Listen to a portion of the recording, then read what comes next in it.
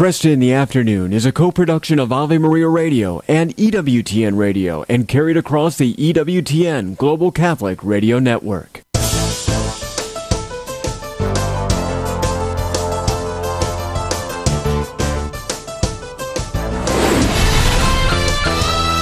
Broadcasting from the studios of Ave Maria Radio in Ann Arbor, Michigan, Al Kresta is ready for conversations of consequence. This is Kresta in the Afternoon.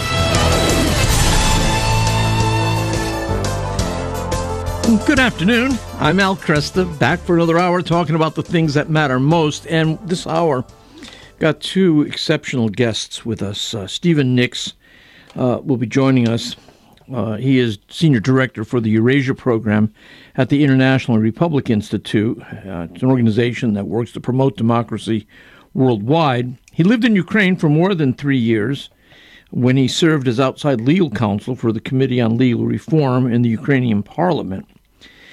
He's going to join us to talk about, the upcoming funeral for Russian opposition leader Alexi Navalny. And really, this funeral, is it going to be the trumpet blast that galvanizes opposition to Putin in Russia? And that's the question that's being asked. I mean, will Navalny's death end up rallying support for Putin's opponents? That's the question we're going to ask with him. Also coming up, Jonathan Feldstein, an observant Orthodox Jew who was born and educated in the United States but now lives in southern Israel. He's going to join us to talk about what he saw in the October 7th attack and what he's seen since. And we're also, of course, going to talk about the work he does to foster relationships between Jews and Christians. So we've got great guests coming up in this hour.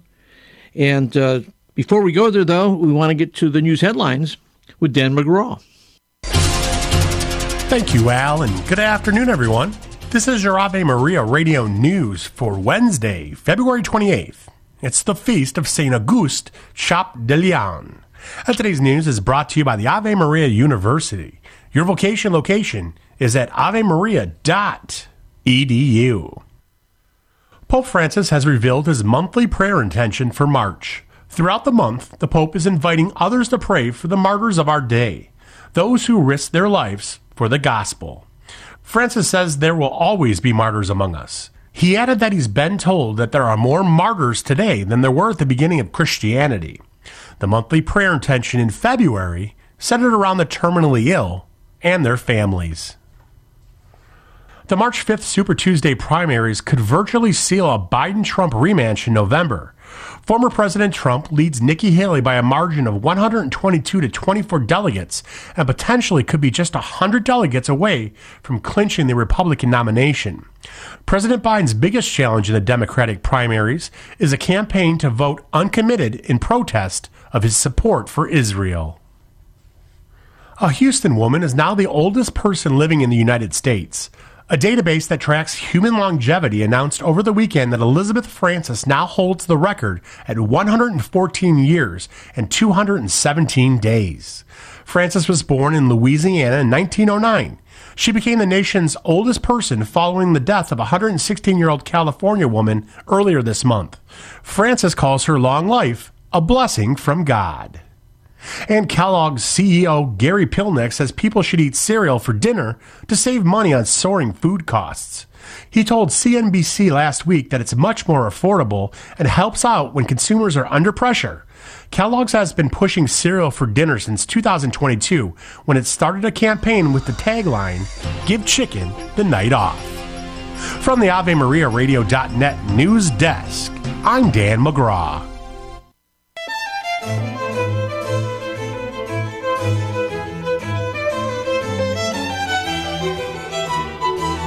Good afternoon, I'm Al Kresta. Friday, we expect the funeral for Russian opposition leader Alexi Navalny, and many people speculating as to whether this will serve as a trumpet blast to galvanize opposition to Vladimir Putin. With me to discuss that and other related matters is Stephen Nix, who, by the way, is headed to Ukraine tomorrow. He's Senior Director for the Eurasia Program at the International Republic Institute, an organization that works to promote democracy worldwide. He lived in Ukraine for more than 3 years, where he served as outside legal counsel for the Committee on Legal Reform in the Ukrainian Parliament, and he's written extensively on legal and political reforms in Ukraine and Russia. And it's great to have you with me, Stephen. Thank you. It's an honor to be with you. Thank you very much. Let's take a look at this upcoming funeral. Is it expected to be a big event? Well, we certainly hope so. Alexi Navalny has been the guiding light for the democratic forces of Russia and a real inspiration to the world, standing up for human dignity, human rights, throughout his life as a political organizer, and then for 2 years as a political prisoner. So we hope that this funeral will provide an outlet, a way for Russian people to show their support for this great leader. Yeah. However, given the environment that currently exists in Russia, we don't know whether the authorities will allow any mass gatherings of public support. In fact, they're already taking steps to warn federal workers, to warn university students not to participate in any public rallies, not naming Navalny, but trying to reduce the number of people who might show up. Yeah. It was reported, and I don't know how common this was, but it was reported that mourners were actually taken away, and that the government there tried to keep away even public mourning for Navalny. That's correct. People were merely trying to place flowers on a very impromptu memorial in Moscow. And for that, they were dragged away and some were detained. But it gives you some sense of the repressive nature of the Putin regime, where absolutely no differences of opinion, no freedom of expression is allowed. And especially now when Putin is involved in a losing war in Ukraine, he wants desperately to make sure that there's no public expression of support for Ukraine and against the war, and certainly no public events in advance of Russia's presidential election, which will take place on March 17th. Putin will stand again for re-election in an election that's a sham. It's not a real election.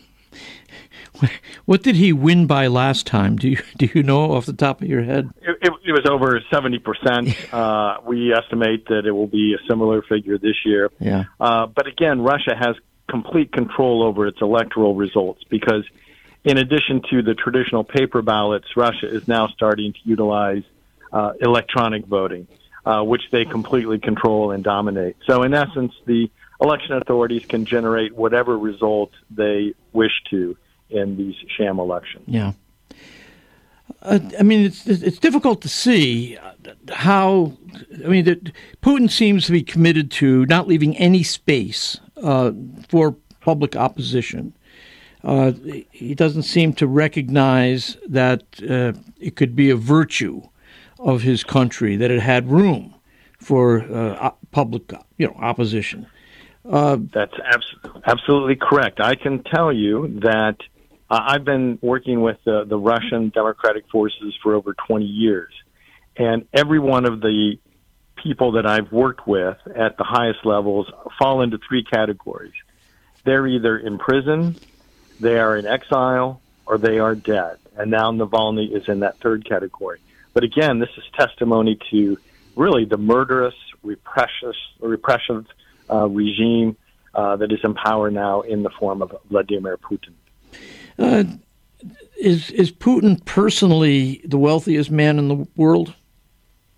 Well, I don't know whether he's the wealthiest, but he's certainly very wealthy. And this was a big part of Navalny's work. The Navalny Foundation served to expose the unjust enrichment and the immense corruption of Putin and his gang, who have all enriched themselves at the expense of the Russian state and the Russian people. They are fabulously wealthy, Putin and his inner circle. And Navalny was able to uncover a lot of this unjust enrichment and wealth and put it on the internet, which was very embarrassing for the authorities and the Kremlin. Since that time, since the war in Ukraine started, Navalny, in addition to the anti-corruption efforts, started an anti-war effort. So the Navalny Foundation broadcasts into the country because, by and large, the prominent people in his organization have all been forced to leave. But they're producing and transmitting in-country to Russian citizens a very prominent anti-war message against the war in Ukraine. Now, tell me your assessment. Russia is a powerful country. They've got a deep bench, you might say. Can Ukraine win? Absolutely, Ukraine can win, and they will win.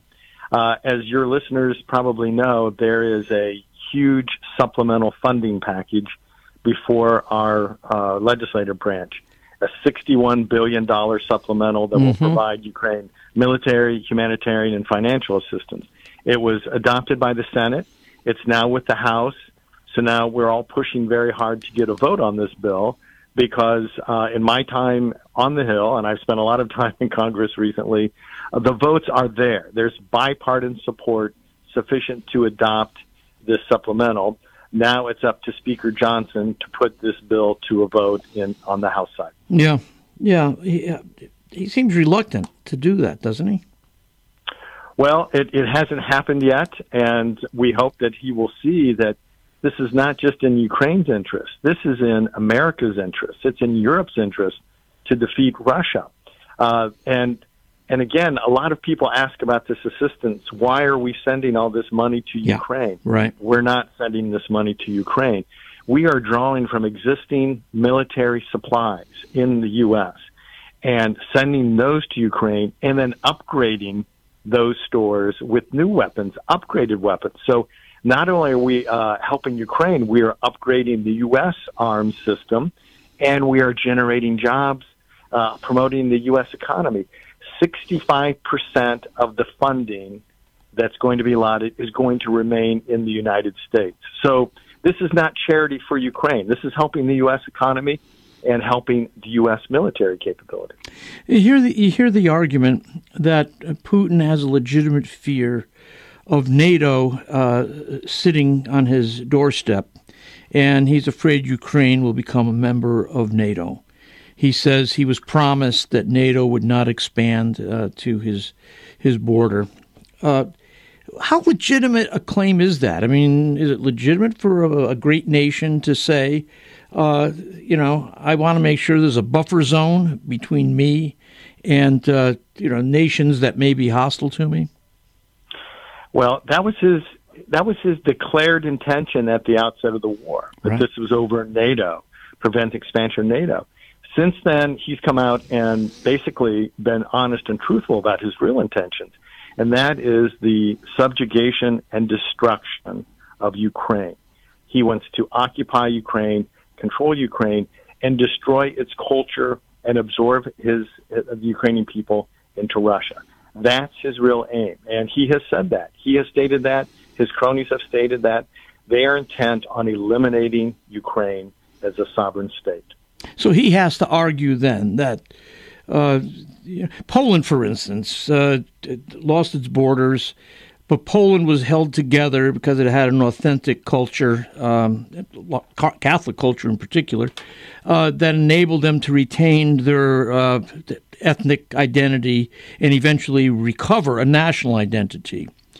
Is he claiming that Ukraine doesn't have any such legitimate ethnic identity, and therefore, okay, absolutely, sir. He has gone on the record and state that Ukraine never really existed as a separate state; that it was always part of Russia. But these are all lies. This is all misinformation. Kiev was a great state in the 14th and 15th century, a huge empire, when Moscow at the time was a muddy village. It was the Ukrainian state that had prominence until the 15th century when it was overrun and defeated and ravaged by the Mongol horde. And Christianity was also part of this destruction. Mm-hmm. So it has been a Christian country, Christianity in the Slavic world originated in Kiev, Ukraine, with the mass baptism of Ukrainians that entered the Christian faith.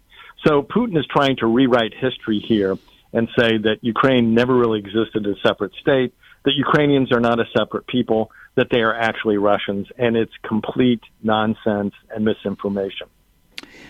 You know, when we see this kind of repression in a country, we see something in China. We see repression too, and it's hard to know where you can put the wedge to make space.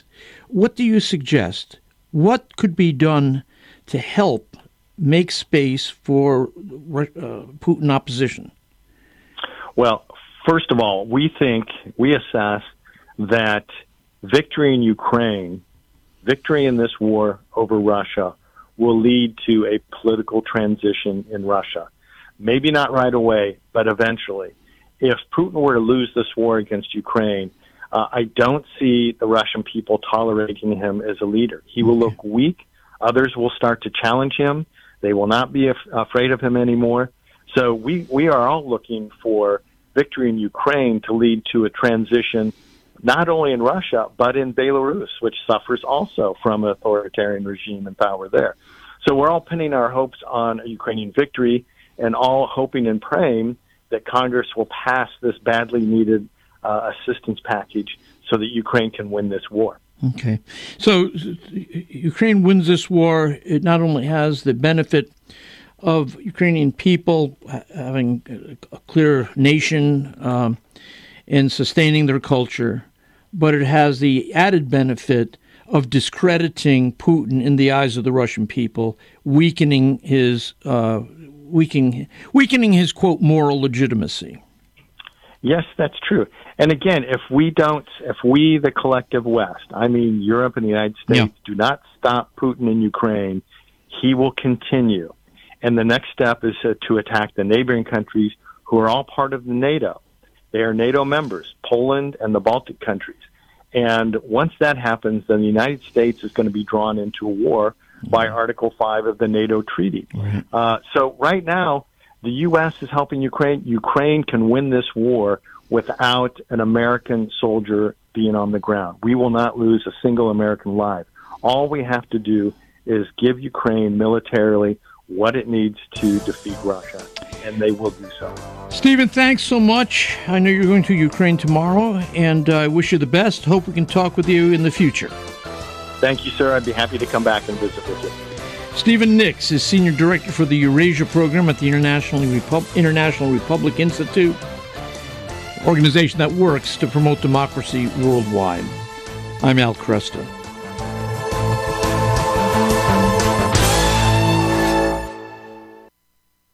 The Catholic Church teaches that Jesus Christ is literally and wholly present, body and blood, soul and divinity, under the appearances of bread and wine.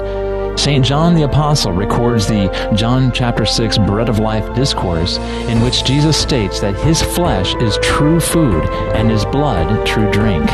Who better to understand John's writings and subsequent teachings than a disciple and student of John, St. Ignatius of Antioch?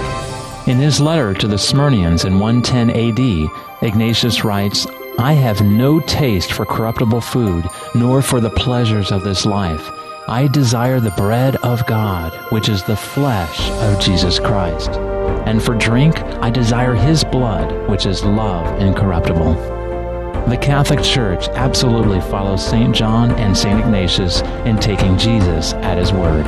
Examining the truths of the Catholic faith, this is faithforensics.org. What are some of the common temptations against prayer? The Catechism claims that the most common yet hidden temptation is lack of faith, which is expressed not so much in a declaration of disbelief as our actual preferences. For instance, when we begin to pray, 1,000 labors or cares vie for priority. This is a moment of truth for our heart. What is our heart's true love? Do we call on the Lord just as a last resort, or do we presumptuously call on him as an ally? In each case, the Catechism says we have not acquired the disposition of the humble heart, which remembers the Lord's words, "Apart from me, you can do nothing." A presumptuous heart may experience the temptation of acedia, defined as spiritual depression due to lax ascetical practice, decreasing vigilance, and carelessness of heart. As Jesus chastised his sleeping apostles in Gethsemane, the spirit is willing, but the flesh is weak. This is Peggy Stanton, and this has been the Order of Malta's Minute with the Catechism.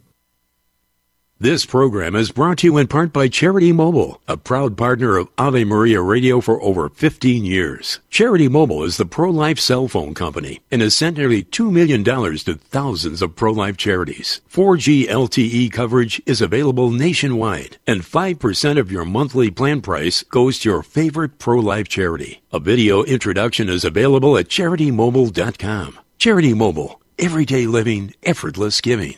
CharityMobile.com. Ave Maria Radio invites you to feast on the joy of fasting this Lenten season and all year long. Fast from idle gossip. Feast on purposeful silence. Fast from words that pollute. Feast on words that purify. Fast from discontent. Feast on gratitude. Fasting is a part of true Christian life. It liberates us from this world as we grow closer to Christ. Kresta in the Afternoon is underwritten by the following nonprofit organization: Real Estate for Life. Buying or selling your home or business property? Real Estate for Life can connect you with one of 1,400 pro-life real estate agents around the world. When Real Estate for Life receives a referral fee, they donate 70% to Ave Maria Radio and Human Life International. More information at realestateforlife.org or 877-LIFE-US1. That's realestateforlife.org. Support for this Ave Maria radio program comes in part by the non-for-profit St. Anthony Services. Are you shopping for mortgage products, Catholic investing, Catholic health, real estate, or estate planning? StAnthonyServices.org can help you find a Catholic professional for these needs. They regularly connect faithful citizens with faith-based professionals that share our Christian values. More information at StAnthonyServices.org or 877-LIFE-US1.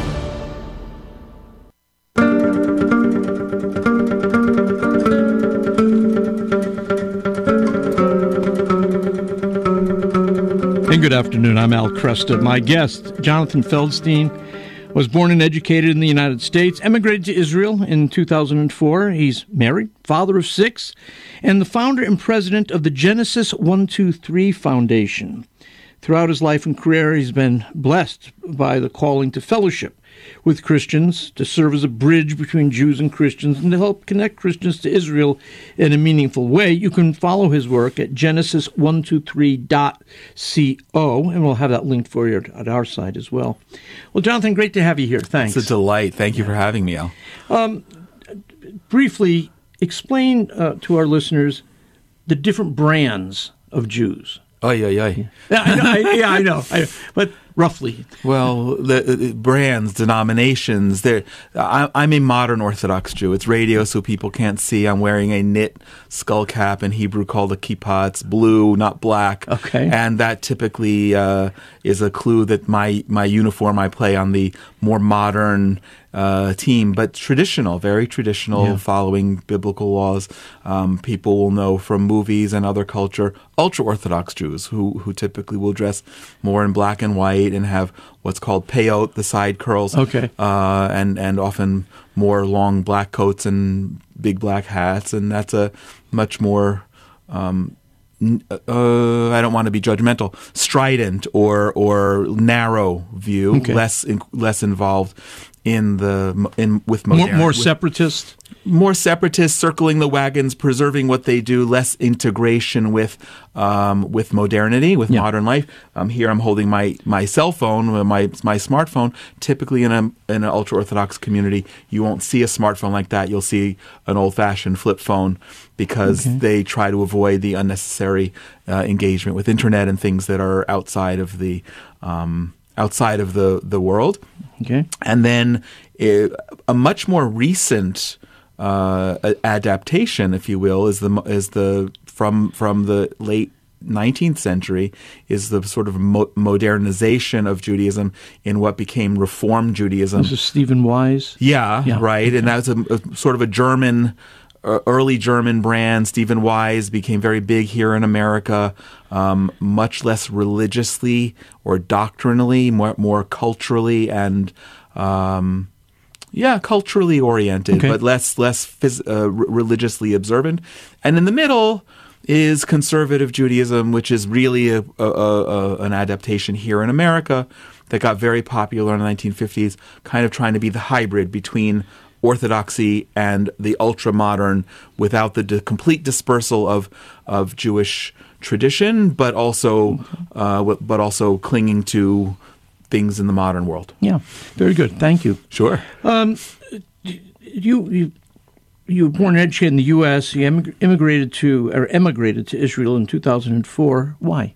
Well, my father was born in Israel. My father, in 1937, Jews in Israel were called Palestinians. Before there was an Arab ethnicity called Palestinian, and my father was one of them. His parents were able to flee Poland in the 1930s earlier, and unfortunately most of their families were slaughtered.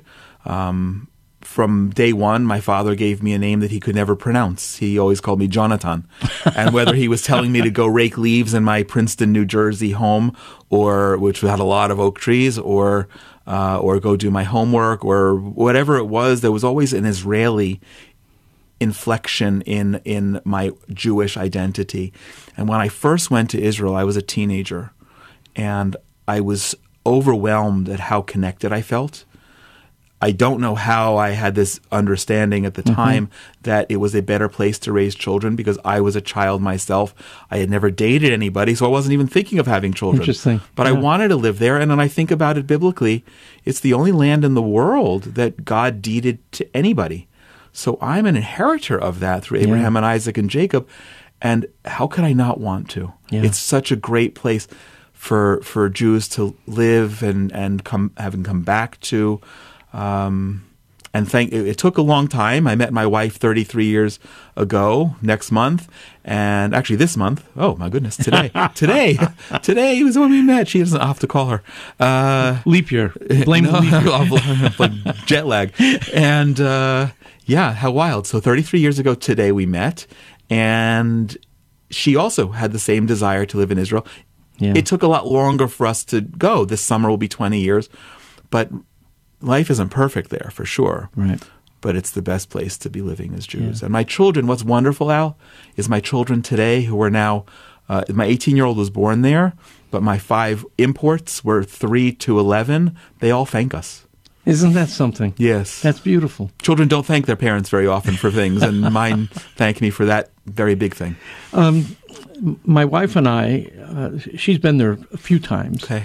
My most vivid memory of being there about 3 or 4 years ago was we were there for Yom Kippur. Oh, my. And I'd never seen such uniform obedience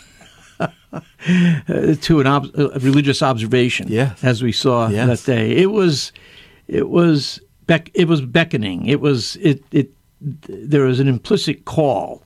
Oh, how interesting. What a great observation. Yeah, it was great. And Sally and I still talk about it. Okay. Yeah, it's very memorable. You were there for the October massacre. Yeah. Where were you? At home. And where's that? I live in a town called Efrat, which is in the Judean mountains, about 15 kilometers south of central Jerusalem. In between us is Bethlehem. And in my old house, we could see and hear the church bells of Bethlehem and the mosques from across the valley. We moved to a different neighborhood, and it was supposed to have been a regular Shabbat. We went to my daughter and son-in-law's. They have no respect. No, and that's important with Ramadan coming up, because we're getting pushed in Israel to not have combat during Ramadan, but they don't respect their own holidays, much less ours. No, it was early Saturday. I'll tell you, I don't get to speak about it very often. But you know that when you lie in bed sometimes and it's between being awake and asleep, you're not really dreaming, but you're not really conscious. Right. And you're aware of things. So I wasn't aware of this until afterward, but I heard booms. I was lying in bed. It was 8:30. I had overslept. We were out very late the night before. I was supposed to go to synagogue that morning. I heard booms in the distance, and it made no sense to me. And I thought I was tank fire, which made no sense because there are no tanks where we live in the Judean mountains. There have been battles there, biblical battles and modern battles, and it made no sense. And then at about 9 o'clock in the morning, the air raid siren on the school just next to us sounded, and wow, it's probably the loudest thing I've ever heard. Well, the most unnerving thing I've ever heard. We've had rockets land near us before. We're about 40 miles north and east of the Gaza Strip. It's not out of the question that these things happen, but it's not common at all. And that was the first of 4 times that day that we were sent downstairs to our bomb shelter. That's common. In the Midwest, you have storm shelters for tornadoes. Yeah. In Israel, you have bomb shelters. How common are bomb shelters? In the last 25, 30 years, every new construction, every personal home has a safe room that's built as a bomb shelter. So that's my oldest son's room. My oldest son, who was a paratrooper, who later that day was called up to go into the Army, spending 4 months in the Army, 2 of which were in combat in Gaza. And that's where we started to know, since we're Orthodox Jews, our phones weren't on, TV wasn't on. There's a principle in Judaism that you throw away almost every single biblical rule, commandment, mitzvah, to save a life. We didn't perceive that our lives were in danger, so we didn't turn on the TVs or the phones to find out what was going on. And at 4 o'clock in the afternoon, my son came home. His wife's family are friends of ours. They live in our neighborhood. He said, I've been called up. It's hard to talk about. Wow. He had 10 minutes to get into his uniform and get all his gear. And I remember, never forget it, we were on the 7th floor, standing on the balcony, watching him get into this little black car and drive off. And we didn't know we didn't know how bad it was. But it's an unnerving thing to watch your son not drive off to be deployed to an airport to fly overseas to go into some country that you may never have heard of against an enemy that you have no connection to, but to going to the front line, which is in our backyard. Yeah. He's safe? Thank God. He was discharged around 3-4 weeks ago. He's now properly living with my daughter-in-law, cramming a whole semester into 1 month so he won't catch up. But I know it's affected his soul. Yeah. I know that. There's no question. He saw and did things that I would never have wished for my son. Yeah. I think what shocked the world was the brutality. Yes. I mean, it's not as though we're unfamiliar with war. Correct. In the United States, we've seen lots of brutality from Vietnam War forward. Yes. You know. But it was the brazenness of the massacre, the pride shown. Yes. In brutalizing other human beings. What in the world do you make of a neighbor like that? That unfortunately they're worshiping a false god. Yeah. That hate is whereas we worship the Creator, and prayer is His currency. Hate and slaughter, and we know this. I studied a little bit of interreligious things at Emory in the 80s, and Islam unfortunately calls for everyone who needs to convert or die by the sword. Yeah. And we're the Saturday people, you're the Sunday people, right. And they're not much more fond of you than they are of us. And what it's told me, and it's burst my bubble, because I really did believe in coexistence and I pray for it, but it's very hard to imagine now. Anyway, because as the brutality, the inhumanity of the slaughter, and what was done to living and dead people.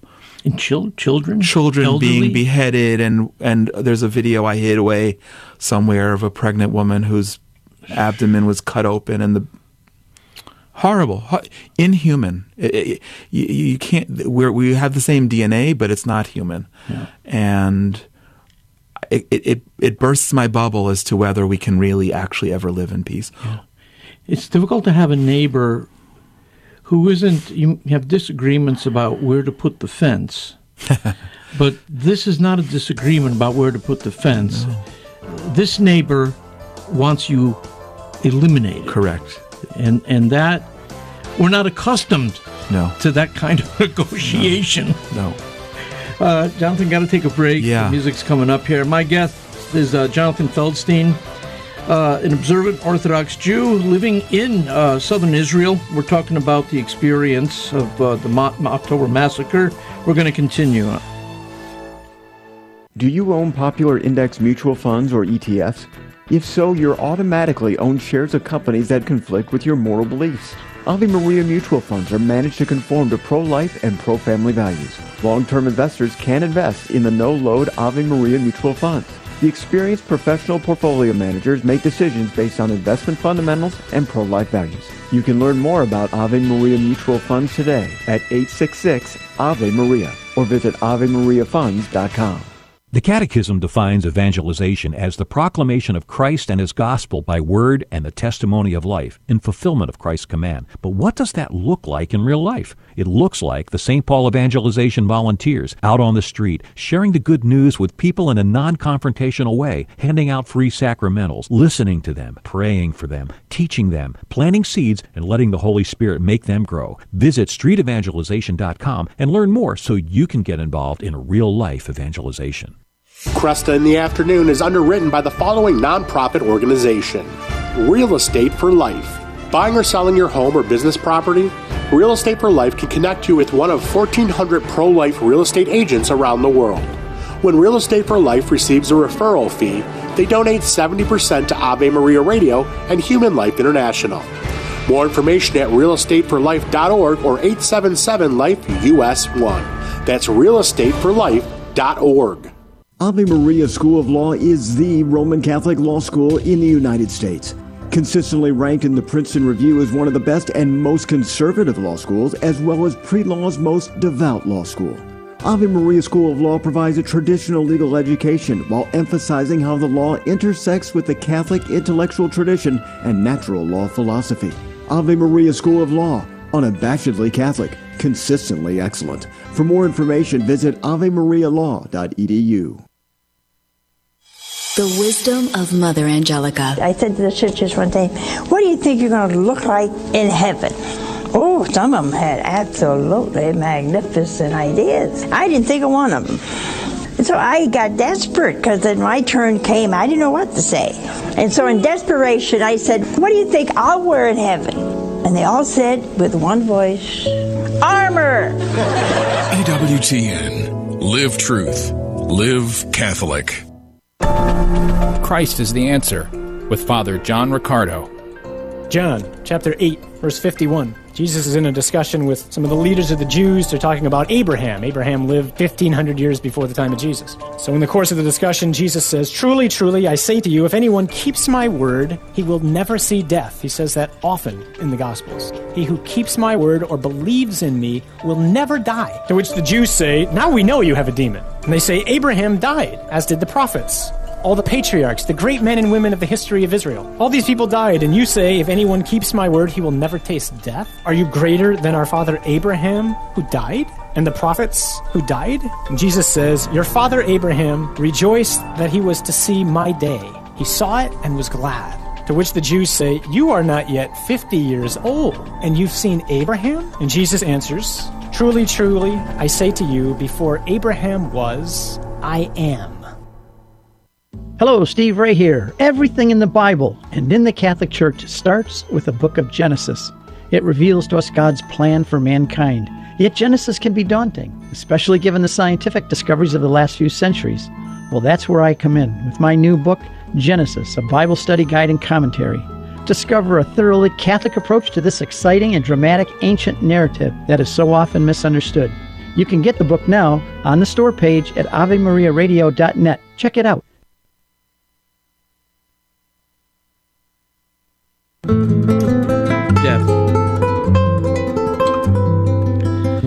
Hey, good afternoon. I'm Al Kresta. With me, Jonathan Feldstein, talking about his experience in Israel. This is where he lives in southern Israel. Talking about the October 7th massacre, and let me go to one troubling question that keeps coming up, and that is in the pursuit of eliminating Hamas, all the collateral damage. Yes. Okay.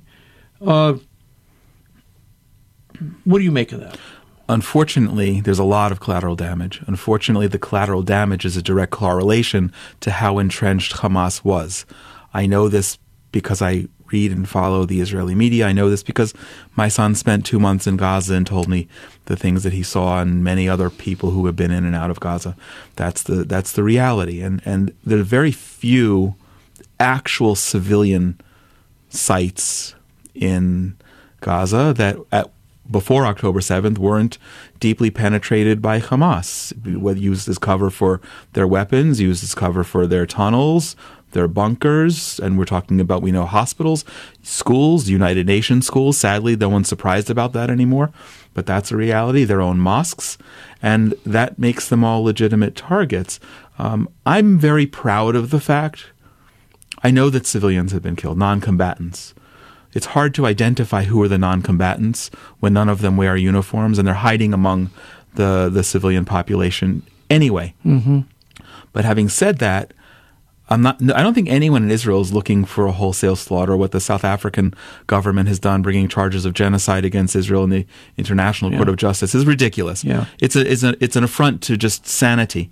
But having said that, if you go by the Hamas numbers, 29,000 casualties since October 7th on their side. 9,000 of those must have been Hamas members. So our estimates, the Israeli estimates, are 10,000. 10,000, okay. So even if you go and just round up, because I've never been good at math, 10,000 out of 30,000, that's 1 in 3. There's never, ever been a urban combat in the history of the world where you have that low ratio. And the ratio assumes, number one, that the 30,000 is accurate. Number two, that 20,000 of the 30,000 are actual non-combatants. In a story, a friend reminded me of a story recently of 3 little boys riding a bike into an area that the IDF had conquered and was a closed zone, and the protocol is to shoot anyone who comes in, and 3 boys rode their bikes in.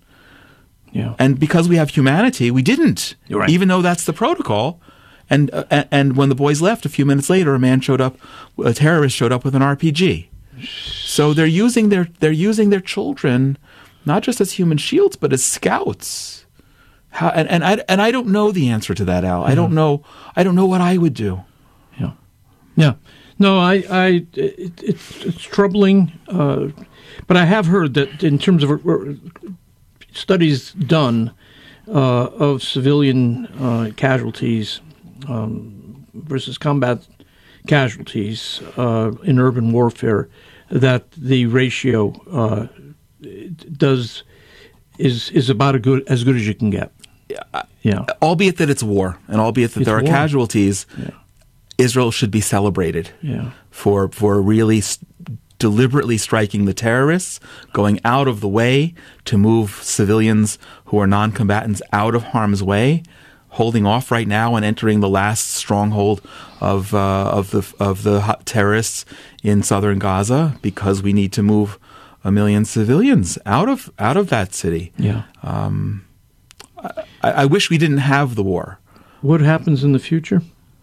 Well, I wrote an article this week published in the Washington Times saying that I want the reconstruction of Gaza, which needs to be vast, really from the under the ground up, and I say that not tongue in cheek, but literally. Yeah, because you got all those tunnels there. They could have had a great subway and transportation system. I would like to see an army of 200,000 Christians come in to manage the reconstruction, to show them a little bit about actual faith, to have them have a connection with the God of Abraham. Yeah. Because when they have a connection with the God of Abraham, the God of Israel, they'll also begin to understand they need to be praising and celebrating the people of Israel, and they'll understand the significance of the state of Israel. Yeah.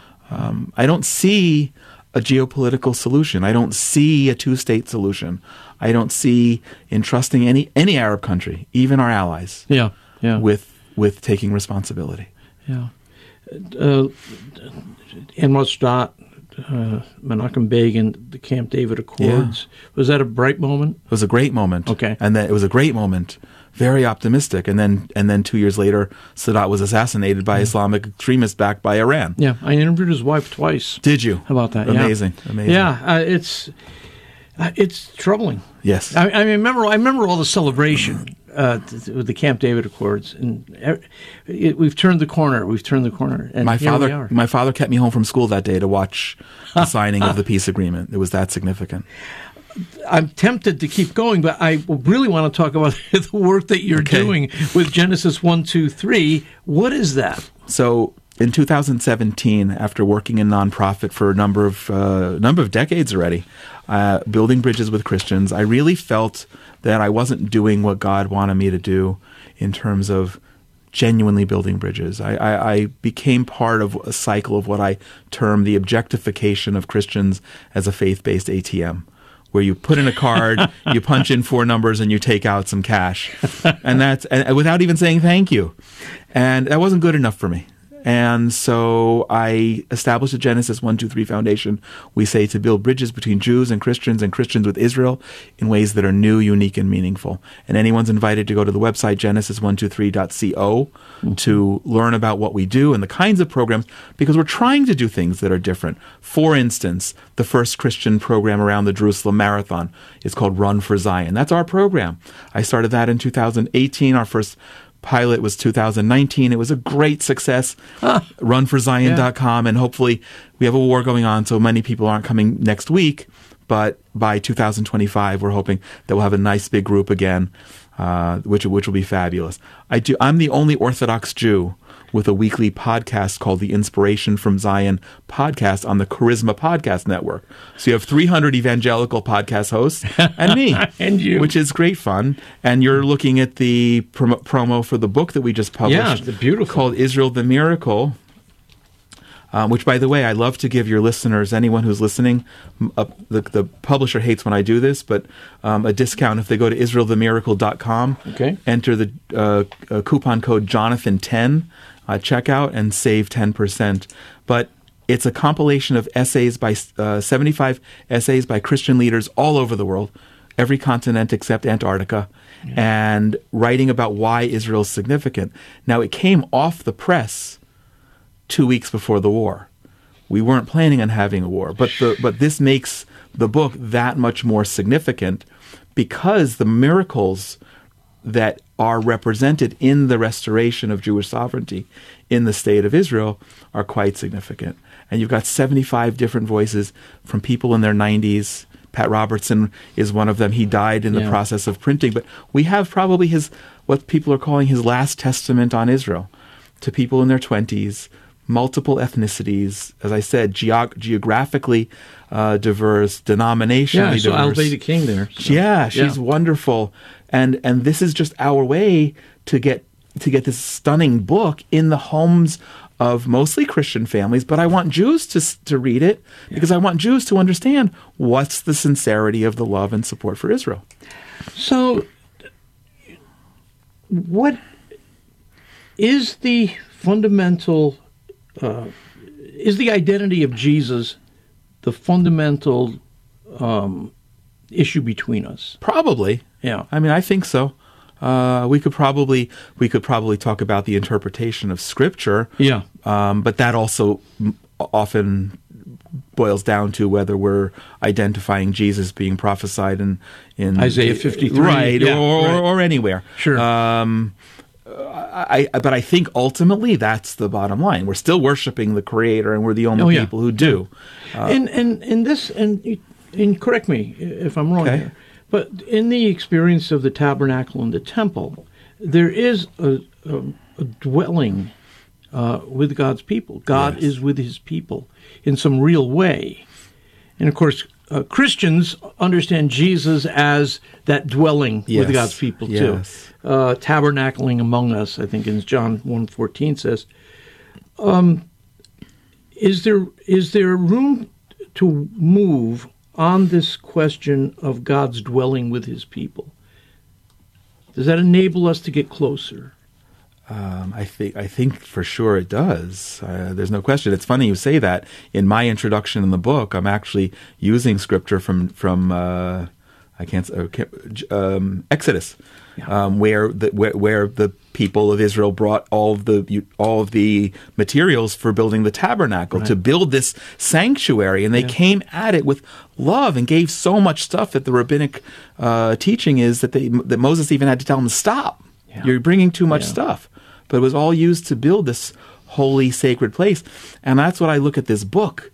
It's that space, and all of the authors and all of the photographers and all of the artists gave graciously. Yeah, it was really amazing. But this is why it's important to have dialogue, and dialogue among friends, even about the things that we disagree about. Sure.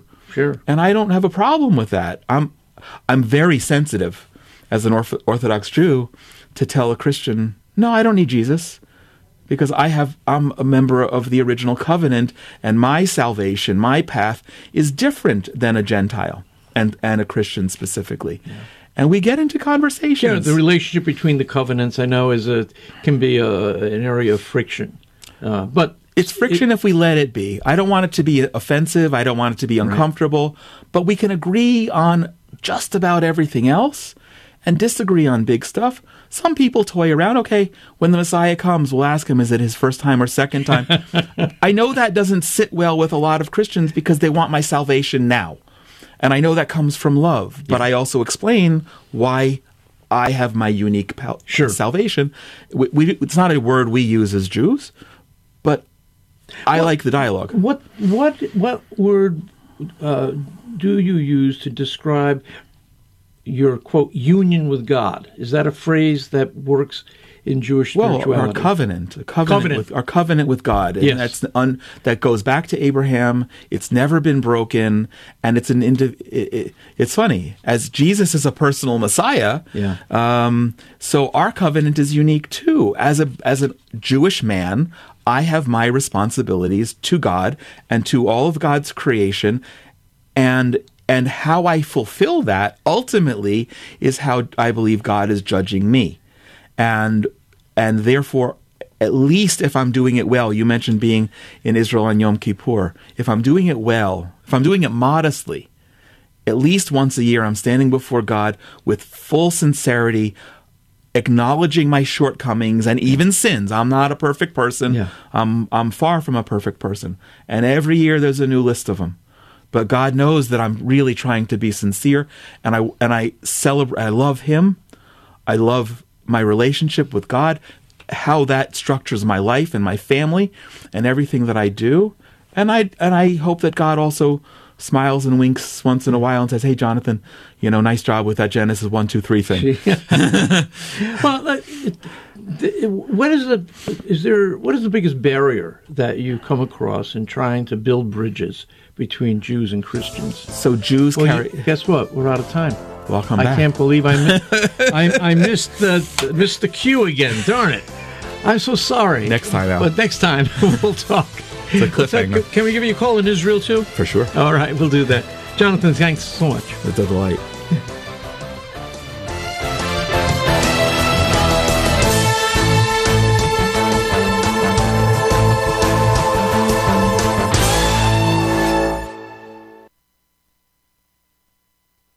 "60 Seconds with Father Mitch Pacwa." This communion with Jesus and with one another, that being united to Him and abiding in Him, that is the indispensable condition for bearing fruit. That's why our Lord says, back in John 15, verse 5, "Apart from me, you can do nothing." If you're not united to Christ, you're not going to do anything for Him. So communion with Jesus, our Savior, focusing on Him and getting to know Him and be known by Him, that is what makes it possible for us to bear fruit as Christians. And communion with others is the most magnificent fruit that the branches can give. That's one of the things that He's looking for from us, that we have a communion with one another, that we have a love and a concern. Does it mean we agree with one another? Not necessarily. The people you know and trust are on EWTN. Catholic Connection with Teresa Tomeo. So many people call themselves Christian, call themselves Catholic, call themselves evangelical, whatever, and they're nothing more than members of the church of what's happening now, as Flip Wilson used to say. You want direction, you want guidance, go to the source. Go to Jesus, go to Scripture, go to the church teachings. Not to Whoopi Goldberg, not to, and we pray for her, but Nancy Pelosi's version of Catholicism or Joe Biden's version of Catholicism or any other politician that holds fast to their quote-unquote Catholic faith, yet consistently and blatantly not just speaks against the church, but acts against the church. We need to pray for these people, and we need to encourage bishops to stand up for the truth and not be afraid. Catholic Connections, Teresa Tomeo. Weekdays, 9 a.m. Eastern on EWTN Radio.